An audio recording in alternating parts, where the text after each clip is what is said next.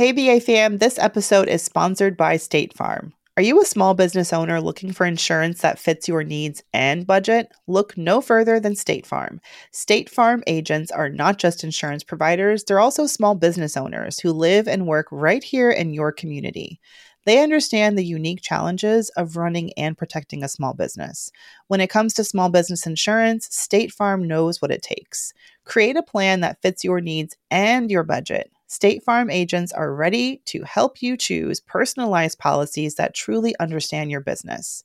Insure your small business with a fellow small business owner. Talk to a State Farm agent today and get started on personalized small business insurance that fits your needs. Like a good neighbor, State Farm is there. Talk to your local agent today. Hey, BA fam, it's Mandy here again, wishing you guys a beautiful holiday season. Today, we've got a very special throwback episode of the podcast from someone who's actually gone from being one of my favorite co-hosts, a guest co-host this past summer, to truly one of my favorite friends and sisters in the solopreneur, entrepreneur, side hustle lifestyle. Her name is Jannese Torres-Rodriguez of Quiero Dinero. If you guys have not checked out her podcast, Quiero Dinero, what are you waiting for? In fact, a really good place to start may be my episode with Jannese, which aired earlier this year. But honestly, Jannese is a 1 in a million personality, force of nature, and she is creating such a safe, wonderful place for Latinx people to take control of their finances, to dream of a different outcome in their life than just working the regular 9 to 5. And I'm thrilled to look back at this episode with Jannese. She is, like I said, the creator and co-host of the Quiero Dinero podcast. And she and I talked about how she got tired of her 9 to 5 job as an engineer and literally side hustled her way into doing what she loves. Her journey to financial independence was one of the most inspiring stories we shared this year, and I cannot wait for y'all to relive this episode with me. So without further ado, here is one of my favorite episodes of 2021. Buy Back Your Time with Jannese Torres-Rodriguez of Quiero Dinero.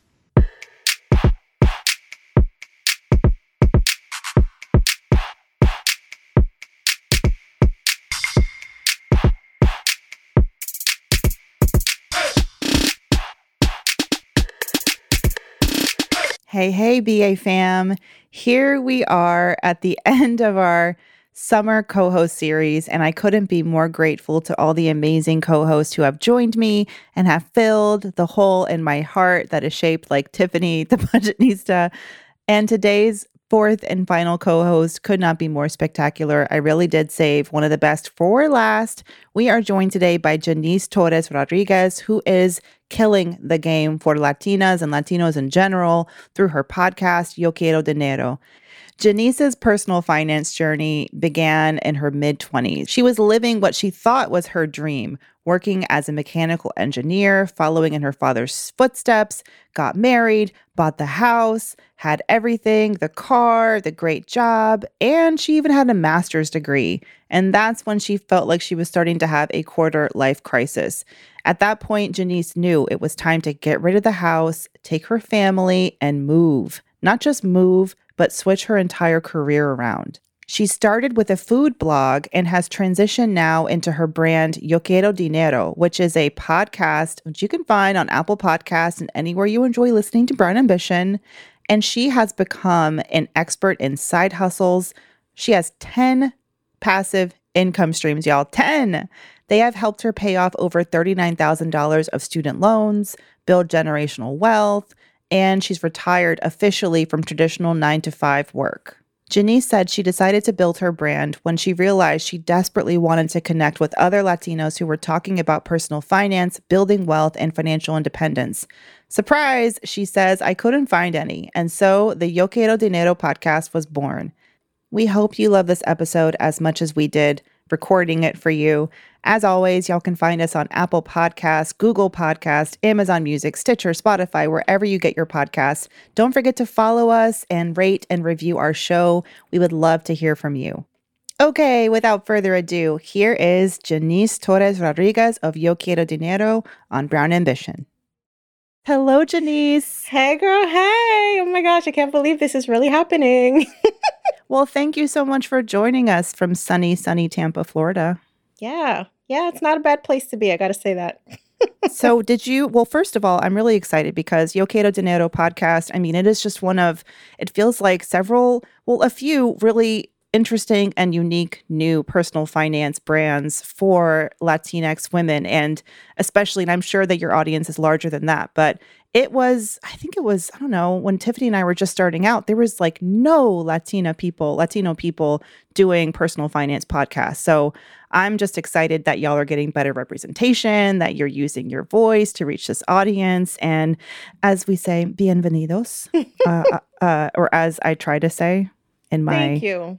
I appreciate that. And that really is the kind of origin story of why the podcast even exists, because of that very reason of just not being able to find representation. And fell into personal finance listening to people like Susie Orman. And Susie Orman for me is like the OG. I love her. I've actually like seen her live. Like I'm that person that like goes and follows her around. But at some point, it's like, that's cool, but you're also like a 70-year-old white woman with your own private island. And I can't honestly say that we have so much in common. So I kind of want to hear like, what are normal people like me doing with money? And so I couldn't find it. So I had to create this space so we could have those conversations. That's so funny. Yeah, I can't. I mean, Susie Orman is so much bigger than her hairstyle. And yet that is the only thing that I think about when I hear about Susie. But yeah, iconic. Yeah. Definitely iconic. Well, talk to me about Jannese's story. Tell me your personal finance origin story. If you could pinpoint the experience in your life when you knew, wow, I'm going to really focus in on my finances and wealth building, what would that be for you? Well, it's funny because I felt like I was good with money until I realized I wasn't, which I think happens to a lot of us. So I think the origin story for me definitely came about because I bought a house. So up until that point, I was about 30 years old. I had this, made up goal in my mind that I need to own a house by 30. I need to have like checked off all the things. So that's like, getting the good job, getting 6 figures in my paycheck, like getting married, doing all the things. And then buying the house was like the pinnacle of that list of accomplishments, right? So I turned 30, buy a house, and then I'm effing miserable. And I'm like sitting with myself thinking about, okay, why am I so unhappy? Like this whole thing was something that I thought I was supposed to feel this immense sense of pride and joy. But all I felt was like I had just tied myself to 30 years of working this godforsaken job that I hated. And that was really like some perspective that I hadn't had before of just like, I had just forced myself into a decision of staying in the corporate world in the 9 to 5 when I knew all along, like I didn't actually want to do that for the remainder of my life. And so having those two things very conflicting, right? Like this one sense of, I want to just be a responsible adult and do the right things, but also having this sense of like, I can't conform. Like it feels like it's going to kill me, made me think about like, is there something else that I should be doing with my money that doesn't involve just like keeping up with the Joneses? And so I found out about the concept of financial independence through podcasts. And that for me was the moment where everything changed. I finally saw money not just as this thing that you acquire and you buy things with, but actually this thing that you could use to buy back your time and buy back your freedom. I really identify with that because, I mean, so much of what we're taught is you're good with money if you have enough to buy things. Like that shows that you must be great with your money. But what you said is a realization that it seems like a lot of folks have had now in the pandemic even is it's not about the things. It's like, what is your money doing in the background? Is it working and growing for you? Okay, Absolutely. so does that mean that you got rid of the house? What did you do? Once you had this epiphany, do you still have is the partner there? Did they get the boot? Like, how different is your life today? Well, let me just say, my husband, he is really like ride or die. Okay, we kept put him Yes, I put him through some really stressful times with the house because I had been pressuring him like so much, like we need to buy this house, like, and he never felt that pressure because he grew up as, he's Latino too, but he never actually lived in like a home that his parents owned. They just moved from apartment to apartment. So he didn't understand like why I was so obsessed with this idea. I was a kid, on the other hand, that saw how homeownership had changed my parents' life and had literally like given them access to the American dream. So once I kind of forced him down the rabbit hole of home ownership, he was just like, girl, like, can you sit down and think about what you actually want? If we're going to do something different, what does that look like? And for me, it looked like a couple of things. It looked like, first of all, I was born and raised in New Jersey, never actually felt like that was the place for me. I always just had like this existential crisis going on in my head. Like, I don't belong here, but I don't know where. And then I traveled down to the southwest coast of Florida a couple of times with my husband. And immediately within like a day of arriving, I was like, this is where I can imagine my life unfolding. So we made a plan to move. And this was literally like 6 months after buying the house. Oh, wow. So you can imagine, I can see like, how he was stressed. Right. He's like, okay, here we go on the crazy train again.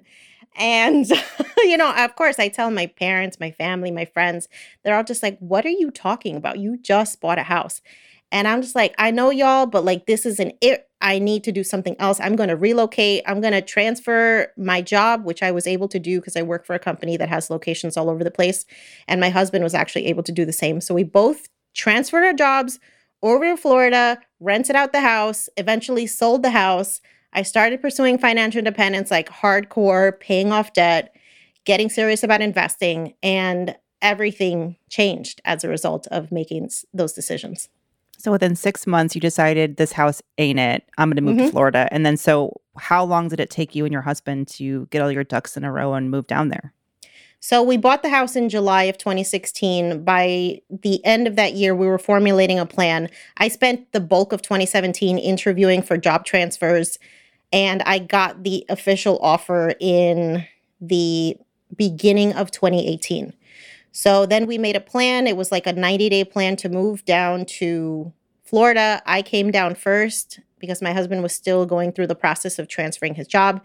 And we both settled 100% moved down by September of 2018. Wow. That's awesome. I mean, in spite of the fact that you had purchased that house, you were still brave enough to, because that's a big, I mean, it's the kind of thing where someone may just sit with that shame or like not, I'm not saying you should feel ashamed, but you can feel like, oh man, I made this decision. I think it wasn't the right one. But some people would just continue, living like that just to save face as they see, I need to prove that I did it all right. Well, I ended up in therapy because of all this. So I was just like, okay. Look, I had to confront a lot of things. And one of them was just like this idea that I had kind of been operating in autopilot and had not really thought about like, if it was all up to me, which I mean, duh, it is up to me. But what would my life look like if I just started following my own intuition instead of going down the checklist of accomplishments in life that everybody else had for me? And so once I kind of felt like empowered to start making those decisions, I started getting really comfortable with pissing people off and just making decisions that were completely aligned with me. Yes. I have been really, I mean, I look back at my childhood. They say your personality is like set by age 6. And I had a very long decade or two after I was like a young tween where I became super, super anxious and shy and never talked to anybody, had like 0 friends. But until I was 6, I loved pissing people off. I loved asking for what I wanted. I don't know what happened to me as a young adolescent, but now that I am the way I am, I'm just like, yes. I mean, this was always here. She was just hidden, You got to tap, and there's like studies that show when you're a young girl, young girls are so confident until they hit their like adolescent and teenage years. And it's a shame, but it's like society sort of, and all the different signals from school to our families to social media today. And it just all kind of sends you this message that you're not allowed to piss people off. You're not allowed to say no, and your voice is not to be heard. I mean, it's empowering when you finally realize that you can do it. And hey, you still like live on. People being angry at you doesn't ruin your life. It doesn't change everything. It's not like it's a capital offense, right? Absolutely. I can so identify with that too. I think, as young adolescents, like we start really caring about what other people think, and it just becomes like this mode of operation where we're just always putting what we want to do through the lens of like, what is everybody else going to think? And I think in Latinx culture, like that's such a thing. Like it's always, there's this saying like, ¿Qué van a decir la gente? Which is like, what are people going to say? And that's like, you got to keep the shame away from the family. You got to keep any reason for people talking about you away from the family. And so we're always just like programmed to think about not just ourselves, but like what else is everybody's opinion about what I'm doing. And sometimes that just makes us show up really inauthentically. And, we're like freaking robots after a while. Yeah, it makes me think of when we got not even a very nice car. We got a used car a few years ago, and my mother-in-law was like, please come pick me up from bingo. She was just so excited to show off, her son's new car. Bless her. I love her. Love you, Maida. All right. So you and I talked a little bit before, and I believe you told me that you were working as an engineer at this time. What was that like? Because that is a field that, I'm all for more women in STEM and that must have been, from all the research I've done as a personal finance reporter, whenever you did a list of top earning majors in college, it was always like computer engineering, things like that. So you must have, had a well-paying job in a field that's super competitive, and you must be extraordinarily smart. But you said that you hated your job, right? So can you talk about what was it about your career that you weren't finding fulfilling? And then how did you and when did you sort of pivot into what you're doing now? Yeah. Yeah. So as an engineer and as a Latina, like I think that the career experience has definitely served me well in the sense that like I'm so used to being mansplained that now when it happens in like the personal finance sphere, which yes, it absolutely does. Yes. It kind of doesn't bother me. I'm just like, bitch, like what you like, we are the same. So I'm not even here to like, I don't need your explanations, sir. Thank you. And because that came so much from like my corporate experience, I was usually the youngest woman in the room.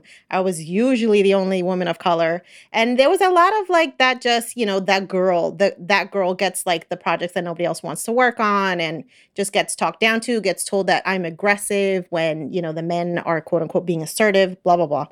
So I think from that perspective, like I'm grateful for the fact that it gave me a thick skin because, right, I don't take any shit from anybody at this point, and I think my career has a lot to do with that. But I think I followed my father's footsteps when it comes to an engineering background because he is an engineer as well. He works on like automating production lines for manufacturing companies. And so I always like was surrounded by technology and curiosity and science. Like that was always the vibe that was in my house. I was always wanting to find out what my dad was working on. So I think I saw him being financially successful and I wanted to mimic that. But then I also realized like after a while, I just don't care about this. This is not what lights me up. Yes, I was making great money. Like I was 25 years old, making like $75,000. I started making six figures before I turned 30. And, the monetary aspect of it is what kept me in the field for so long because I had all these thoughts about like, well, what the hell else am I going to do that's actually going to be able to pay me this type of money? But at some point, I just realized like I can't go through life just living with the excitement of a paycheck because it's not worth it to me. I can't wake up every day with anxiety about going to work and doing something that literally just like drains me and that I don't care about. I'm sitting with that for a moment because I want people, you guys don't have to do it. There's another way. There's another way. You mentioned therapy earlier. Now, I talked to my husband about therapy because I've been in therapy ever since I got pregnant a couple of years ago. I just knew well, first of all, I know it's really hard to find a therapist that you jive with. And I was looking for therapists before, BetterHelp and Talkspace and all these new apps and stuff. But whenever I kind of bring it up, I can feel the air in the room change around my husband and his family. They're Dominican American and, first generation in this country. And there's a bit of a stigma about it. It's very much like, not from him, but like from some of his extended family, why won't you just talk to God about that? And by the way, I come from a very Southern Black family in Atlanta, and it's the same damn thing. It's like, oh no, we talk to Jesus when we have problems. We don't, Yep. what? So, what was that like for you? Was it easy for you to turn to therapy in your journey, or did you have any like internalized stigmas against it as well? I definitely had internalized stigmas. My husband went to therapy before I did. And so I actually followed his example because mental health was Bless. something that was very common in his family, like to talk about. And I was the complete opposite. So he actually gave me like the courage to even pursue this. And, at some point I wanted to talk about it to my family too. And when I first told them, of course, they're just like, girl, like, what do you have to complain about? Like, you have a perfect life. Get over it. Your anxiety is made up, blah, blah, blah. But at some point, you kind of have to just brush that stuff aside and realize like your feelings are your feelings. You don't need somebody else to validate them. And if you need help, like that's what it's there for. So whoever approves or doesn't, they got to get over that shit because it has nothing to do with you. I love that your husband. I've never heard an anecdote from someone saying my male partner, my husband, encouraged me to get into therapy. I want to hear more stories like that. I think Yeah. that's amazing. Yeah. Okay. Well, we don't have that much time, but I want to. So we haven't even gotten to Yo Quiero Dinero. But before, you've lived like 12 lives in the past decade, it feels like. But you didn't start with Yo Quiero Dinero. While you were working, you launched your food blog, right? Delish Delights, which Hmm. is to this day one of your 10 income sources, which we're going to talk to Jannese about how she has 10 streams of income, which is like major goals. But talk to me about Delish Delights, how it is making money for you today. And then when did you pivot from food blogging to money blogging and money advice? Yeah, so the food blog is definitely like a creative outlet that I started because of this frustration that I had around my career. I had a typical quarter life crisis where I wake up like I'm like 27 years old. What the hell is my life? Like, why is this the thing that we all have to do? Like, why do we just have to go to work every day and work till we're 65 and then like go and enjoy life? So I was convinced that like maybe I should just quit my job and go to culinary school. I'm going to be like, Gordon Ramsay or something. But then I realized, okay, wait. So I'm going to take like a massive pay cut because we all know the restaurant industry doesn't pay. I'm going to get into more student loan debt when I'm still paying off like my master's degree. Hold on. Maybe this is not the route to go. So then I discovered the world of online blogging. So I started finding websites like skinnytaste.com and the Pioneer Woman. And I realized, oh, this love of cooking that I have can actually be something that I can do from home. And I can create like this website and maybe I can actually monetize this. And so I dove in like head first.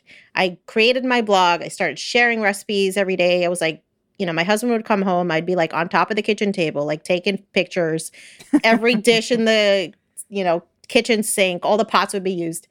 And then I got laid off like 6 months after I started the blog and had this free time to myself to really just pretend like, what would it be like if I was a self-employed person making a living off of a food blog? So I took the opportunity to take some courses in food blogging, which was just becoming like a thing that people were actually teaching you how to do, that you could actually make money on. And I started implementing what I was learning into my journey as a blogger. And so here we are like 8 years later. I started monetizing the blog maybe 2 years after I started it because those 2 years were basically a huge learning curve where I was starting to understand like how you actually monetize a brand that you create online. And 8 years later, the blog is earning anywhere from $10,000 to $15,000 a month in passive income from ads, from traffic that is coming to my website. I reach about 4 million visitors a year now with my website. Whoa. And I could attest to that. I mean, your recipes is probably one of the ones that I find because I'm always Googling, and it's like, who has cookbooks anymore? You just Google. Right. Like I Google random ingredients in my pantry to see if anyone has a recipe that includes them that I can make for dinner. That's my favorite thing.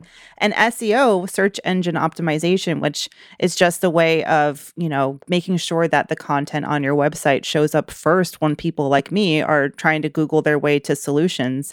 That is so important. And I know you said over 8 years, you've gotten to 10 to 15K a month and 4 million viewers, which is phenomenal. How long did it take before you started to feel like you were really making an impact and starting to see returns on, the investment you made in the website? Yeah, so I started seeing monetary compensation from the blog in 2016. I made $2,300 that year. And for me, that was like, oh my God, like this is $2,300 that I didn't have to like slave away at my job for. So after that, it just kind of started snowballing. Like I feel like as you continue to refine your skills, the money just starts to roll in. And I saw that happening. In 2017, I made my first 5-figure year. So I made $10,000. 2018, I made around $26,000. And then 2019 was $46,000. And I was just like, hold on a second. If this keeps going, at some point, I'm going to get to the point where I can actually use this blog to quit my job. And last year made about $76,000. And here we are halfway into 2021, and I've made $67,000. So if we keep on this train, this is going to be my first 6-figure year as a blogger, like separate from the podcast and all of the things that I do as part of those 10 income streams that you mentioned. Wow. And you probably applied those same, your learnings from Delish Delights to Yo Quiero Dinero, but how do you split your time now between those two different brands? Yeah, so my food blog is absolutely 100% passive at this point. I haven't actively blogged on it since, I don't know, the beginning of 2019 at this point. So yeah, it's been pretty much like 2 years since I've put stuff on the website.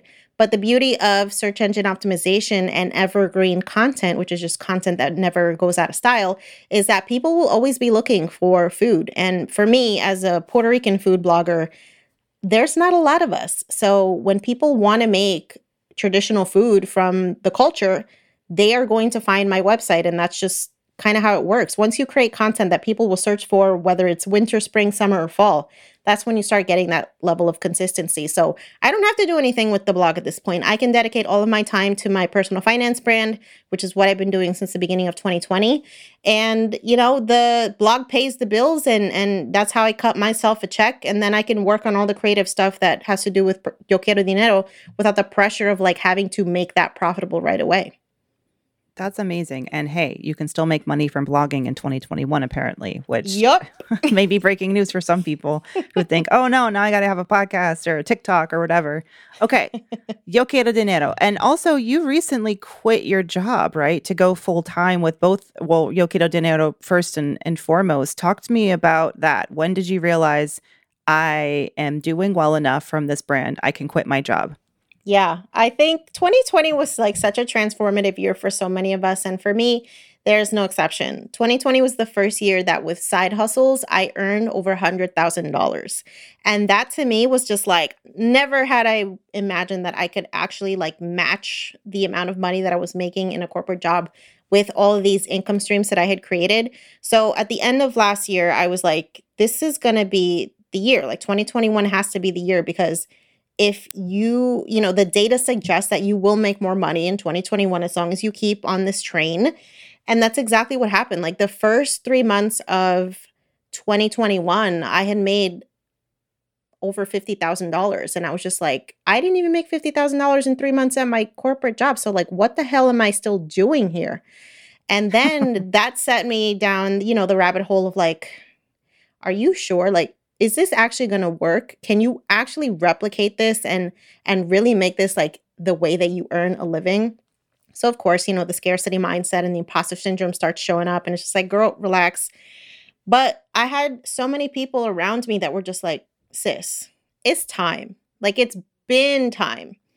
And then I just got to the point where, I was actually making more money than I was at my corporate job. So at that point, it was just kind of like, look, the argument is not to be had, because you know what you need to do. And things like benefits, like you can take care of yourself as a business owner with that. You can set up your own retirement plan. You can get health insurance through your husband.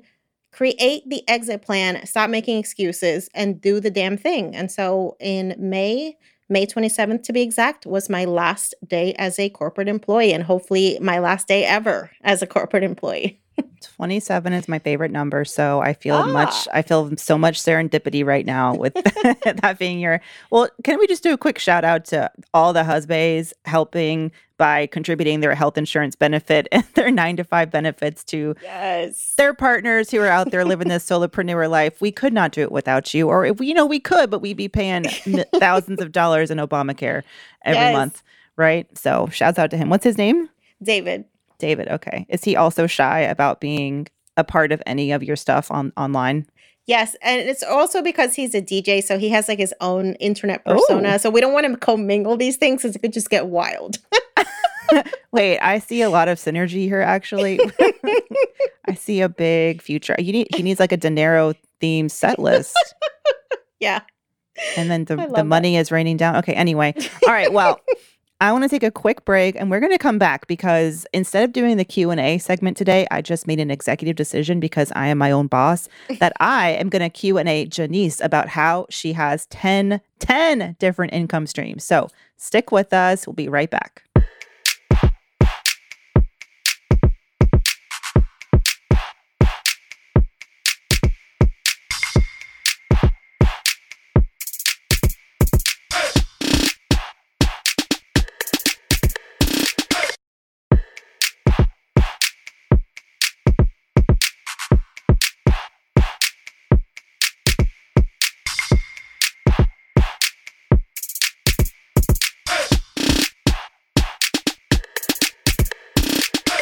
Okay, Jannese, you have to tell me about 10 income streams. Where does one begin?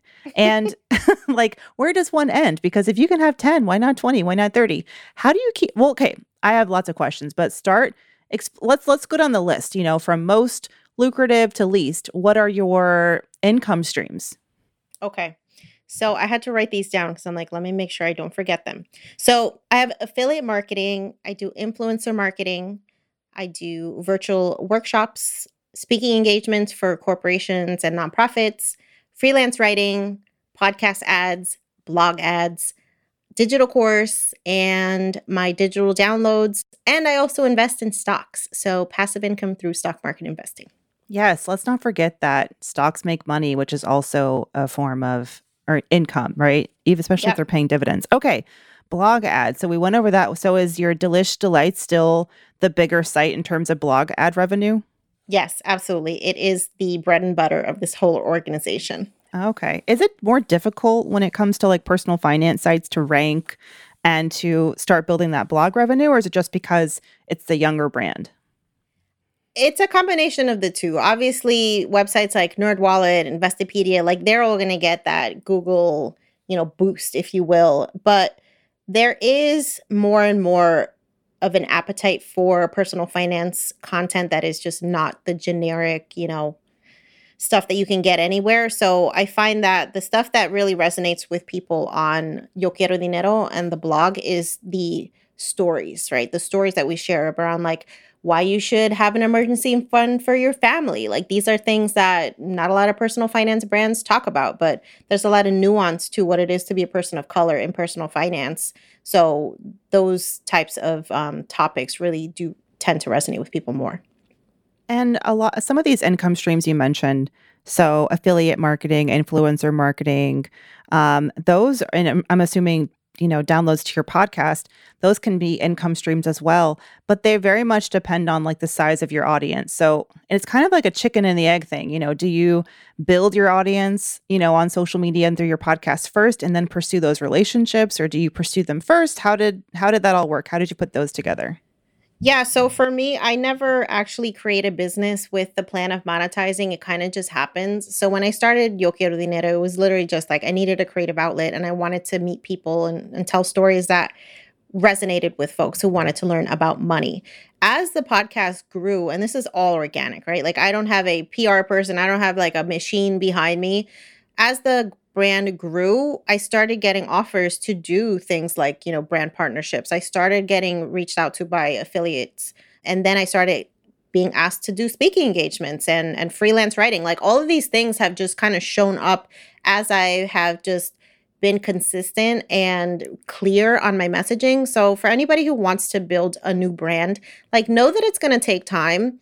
I think the messaging that you have around your brand is like so important. Like, what are you about? Who do you serve? And like, what is your story? What makes you unique? Once I started living into those principles, things started to grow and the opportunities started to come. It seems like you've really leaned into your niche, like the fact that you come from a certain community and, like your food blog, for example, you said it's Puerto Rican recipes.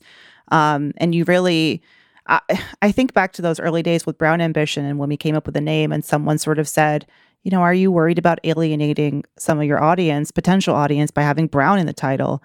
And the answer was, nah, it's not. That's the point. Right. And it feels like, as a business person, I think typically it's like, oh, you should try to reach everyone so that you can maximize your profits. But it's true. Once you lean into your specific identity, it's almost like that is empowering in and of itself. What's been your experience with that? Yeah, I totally agree with you. When I first was thinking about the podcast, I definitely had this like identity crisis for a little while where I'm just like, how am I going to show up in this space? And I think some of that comes from the fact that like as women of color, we often have to code switch, right? And just like be quote unquote palatable and presentable in how we talk about stuff. And that just felt very inauthentic to me when I started the podcast. I'm like, I don't want to come on here and like talk like some like old white dude about money because like that's not me. That's not who I would want to listen to this podcast. So how would a Jersey girl, Puerto Rican Jersey girl who like loves the F word, like how would I talk about money? And then when I started doing that, that's when people started to be like, oh, so we are actually allowed to have these conversations and we can have them in a way that's funny and relatable and, identifiable with our own experience. That is what people want. Like we have enough of like the Dave Ramseys of the world. You know what I'm saying? Like I want to hear about women of color smashing their goals with money, like starting businesses, building wealth, doing all the cool shit. And I don't want it to be like packaged in some nice little like Abercrombie and Fitch package. That's not what I want. So that's not what I wanted to create. Okay. I love that. And that probably explains why people were reaching out to you and I think brands today, we never got so much interest. And me personally, I just launched my own solopreneur career in late April. Congrats, by the way. Thank you. But part of me was like, dang, why didn't I do this earlier? Because the opportunities were always there. But it was like when I put my flag in the ground and said, I'm here, people started to reach out. And it's like a lot of brands are craving and scrambling desperately to prove that they're the woke and inclusive brands. And they want to diversify in their voices that they have. So they're looking for us. They need more Janneses, more Mandys, and there's not enough of us. So even if you're listening and you think, oh, Jannese's got that, Mandy's got that, there's more space, people. There's more space out here, and there's more interest and appetite for it. So that's all really exciting. There's really not as many of us doing this as you would think, okay? And I think a lot of people would think that because, especially if you're in the personal finance space and you're following all these people, you might think like, wow, I know like 20 Latinas that are talking about money. Okay, but when you compare that to like the hundreds of white authors that there are for personal finance books and like who's on TV, who's on CNBC, who has their own shows about money. It's not us. So the work has yet to be done. We're just starting. Absolutely. Absolutely. Okay. Income stream. So we talked about blog ads, affiliate and influencer marketing, speaking, freelance writing, your downloads, digital courses. Okay, Jannese, I have a confession to make. I really don't feel like making a course, but I feel like I'm going to have to. What is it about? Like, people are really buying these courses. So talk about your journey to building your course. You have probably multiple courses. What all goes into it? And what's the benefit for someone looking to take advantage of them? Yeah. Okay. So I'm so glad you asked because digital courses for me are like what blogging was maybe like 10 years ago, which was like everybody was starting a blog, right? And like that's how you're going to get rich. Now it's the same thing, but with digital courses. Why? Because people want to learn. People want like skills that they're not learning in school, like how to manage your money. They want to learn how to invest. They want to learn how to start businesses, like all the shit that like we should know how to do, but nobody's teaching us. They want to learn and they want to learn from people that they can relate to. So the digital education space, I think, is like such an untapped like frontier for making money as a content creator. And I think there's a lot of like, what's the word? There's a lot of hesitation and a lot of angst that people get when they think about like, who the hell am I to be teaching people anything, right? And I think that ties back to this imposter syndrome that we all love to hang out with. Just this idea that like, there's no way people would pay to learn anything from me. It's a lie, y'all. Like, let's scrap that. When you actually decide that you want to start a course, it can feel super overwhelming, right? Like, what platform are you going to use? How are you going to teach? What is your end goal? Like, what do you want people to come away with when interacting with you? I think if you're thinking about starting a course and that whole thing like just feels super overwhelming, start with like one-on-one coaching. And why do I say this? I started as a one-on-one side hustle coach. So I wanted to literally like take people from the point where they didn't even know what the hell they wanted their side hustle to be to actually launching it and like showing them how to use social media, how to market yourself, like how to build your brand, how to monetize, all these things. And I did that for a couple of months so that I could start getting what are those common questions that people have coming up? Like, what are the common issues? What are the things that people want to know? And then when I had the amount of information that I felt like I could build a framework around this, that's when I actually created my side hustle course. And so now I have an 8-week program that teaches people not only like how to build a side hustle, but even if you don't even have the idea for the side hustle, like we're going to get you from A to Z. And another option too is like for my speaking engagements, I will do like one-off workshops about, how to open an IRA or things like that. And then I'll turn those workshops, I'll download the recordings and I'll turn them into like a self-driven little video mini course that you can buy and download and watch on your own time. So there's a lot of different options, y'all. I think it's just the important thing is just to start learning like what your audience wants from you and then how you can teach them that. And what is the first question you mentioned about courses is the platform. So if someone's wanting to launch their own course today, what did you learn? What kind of free advice can you give us on the do's and don'ts of building a course and choosing a platform? Yeah, so every platform is going to be different. And I think it's a matter of you, first off, deciding your budget because every platform has a different cost. And some of them are more well-known than others. Some of them have functionalities that the others don't. So do research into websites like Kajabi and Teachable and Podia and whatever else there are, because there's a million of them out there.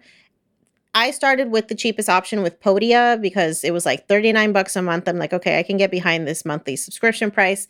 If you start with a website like Kajabi, you're going to end up paying like $150 for like their starter package. So it really just depends like where your budget is and what type of functionality you want built into these courses. But, you can start hosting workshops on Zoom and literally download the recordings from Zoom, put it on YouTube, do a password protection, and literally just have people like send you money and then you can give them access to a course. Like you can bootstrap this until you're actually ready to invest in like a full-on platform.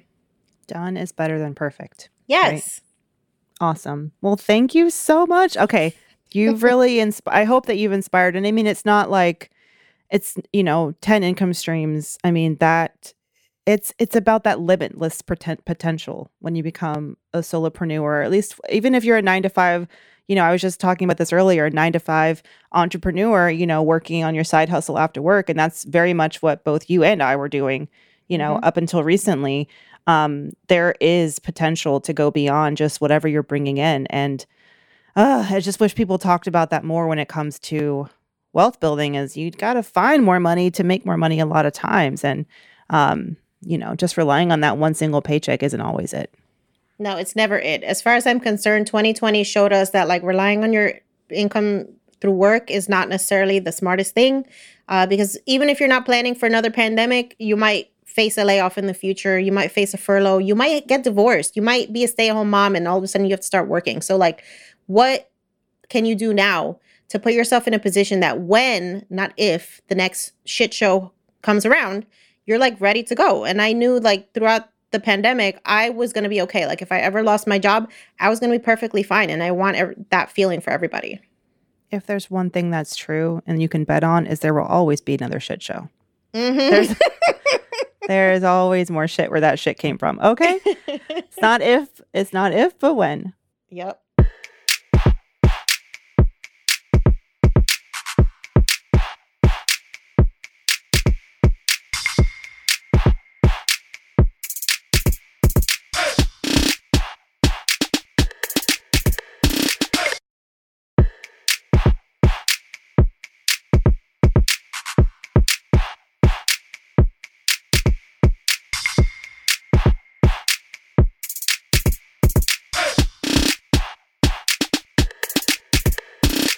All right. Well, okay, so this is the final segment of the show. I can't believe it's already over. All right. But don't worry, I'm gonna force you to like virtually hang out with me again in the future. That's what I do. Yes. Let's do brown boost and brown break. So you can choose brown boost is something that you want to, highlight that you're excited about, whether it's a career or financial win, or it's a business that you're excited to promote or, amplify.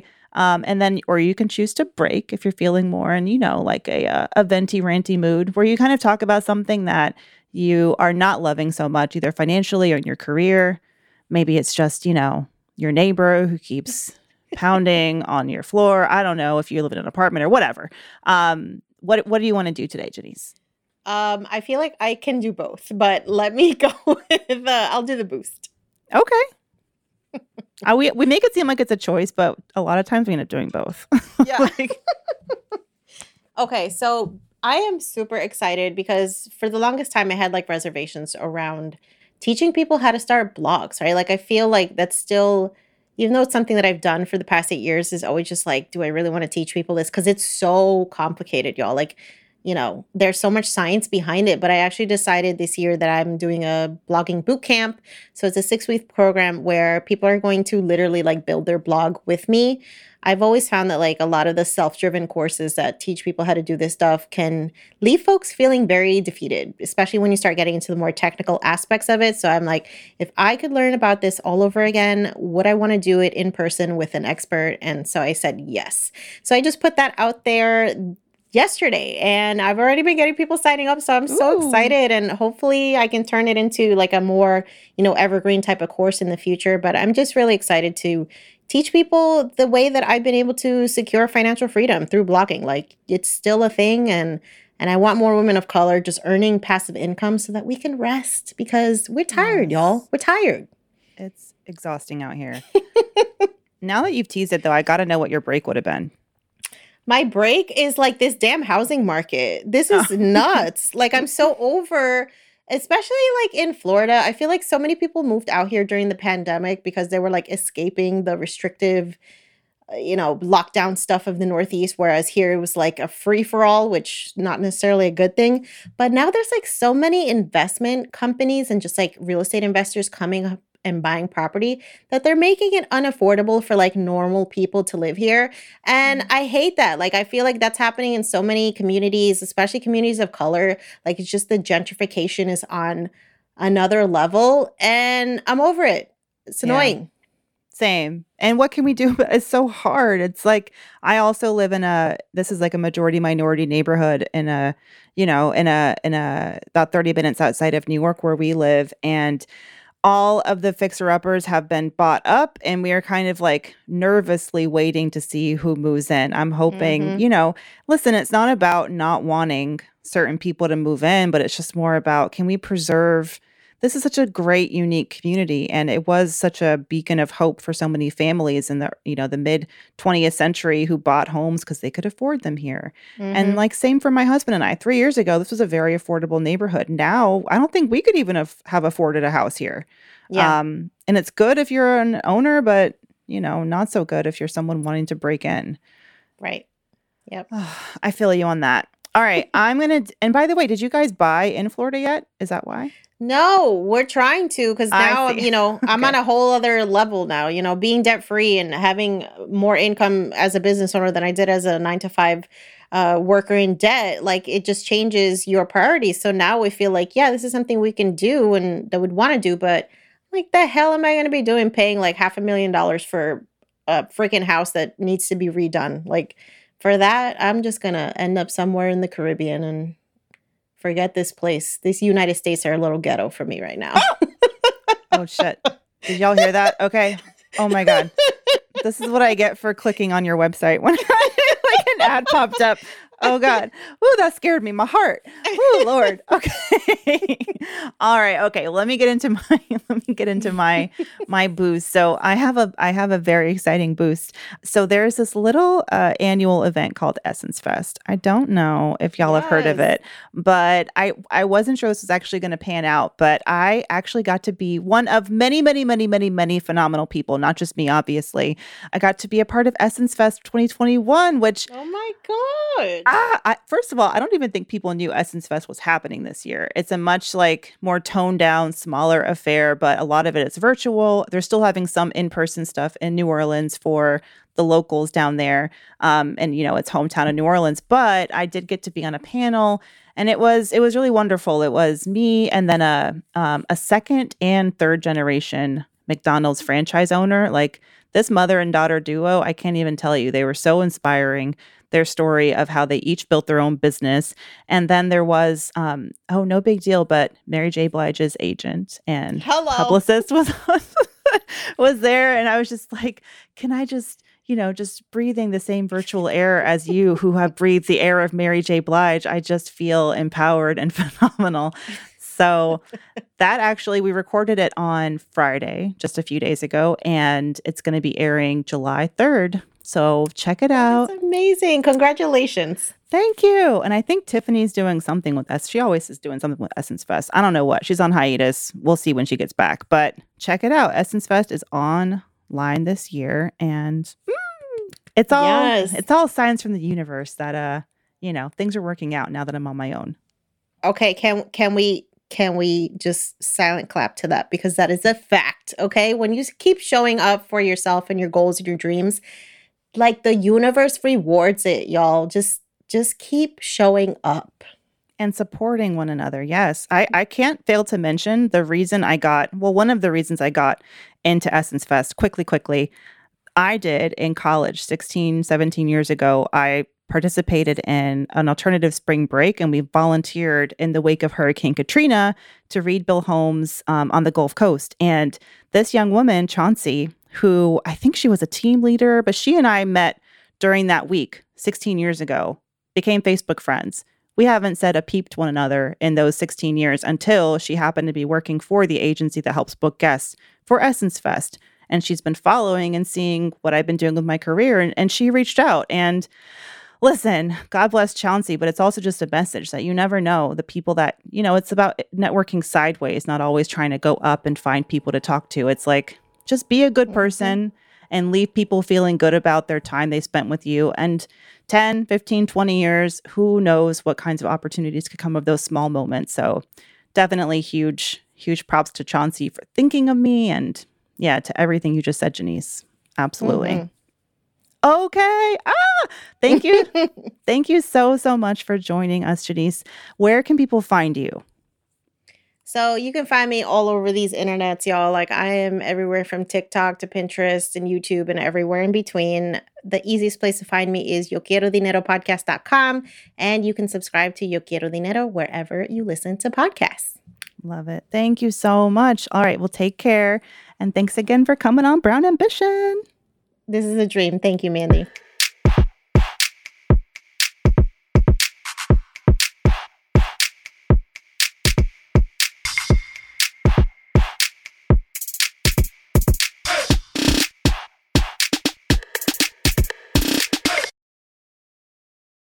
The Ed Milet Show showcases the greatest peak performers sharing their journey, knowledge, and thought leadership. This is one of the all-time best pieces of advice ever given on the show. Actor Rainn Wilson. The number one thing that psychologists point to with young people of why they are struggling so much in this mental health epidemic is they don't have resilience. So how do you build resilience if you don't understand suffering itself? The Ed Milet Show is available on YouTube or wherever you listen.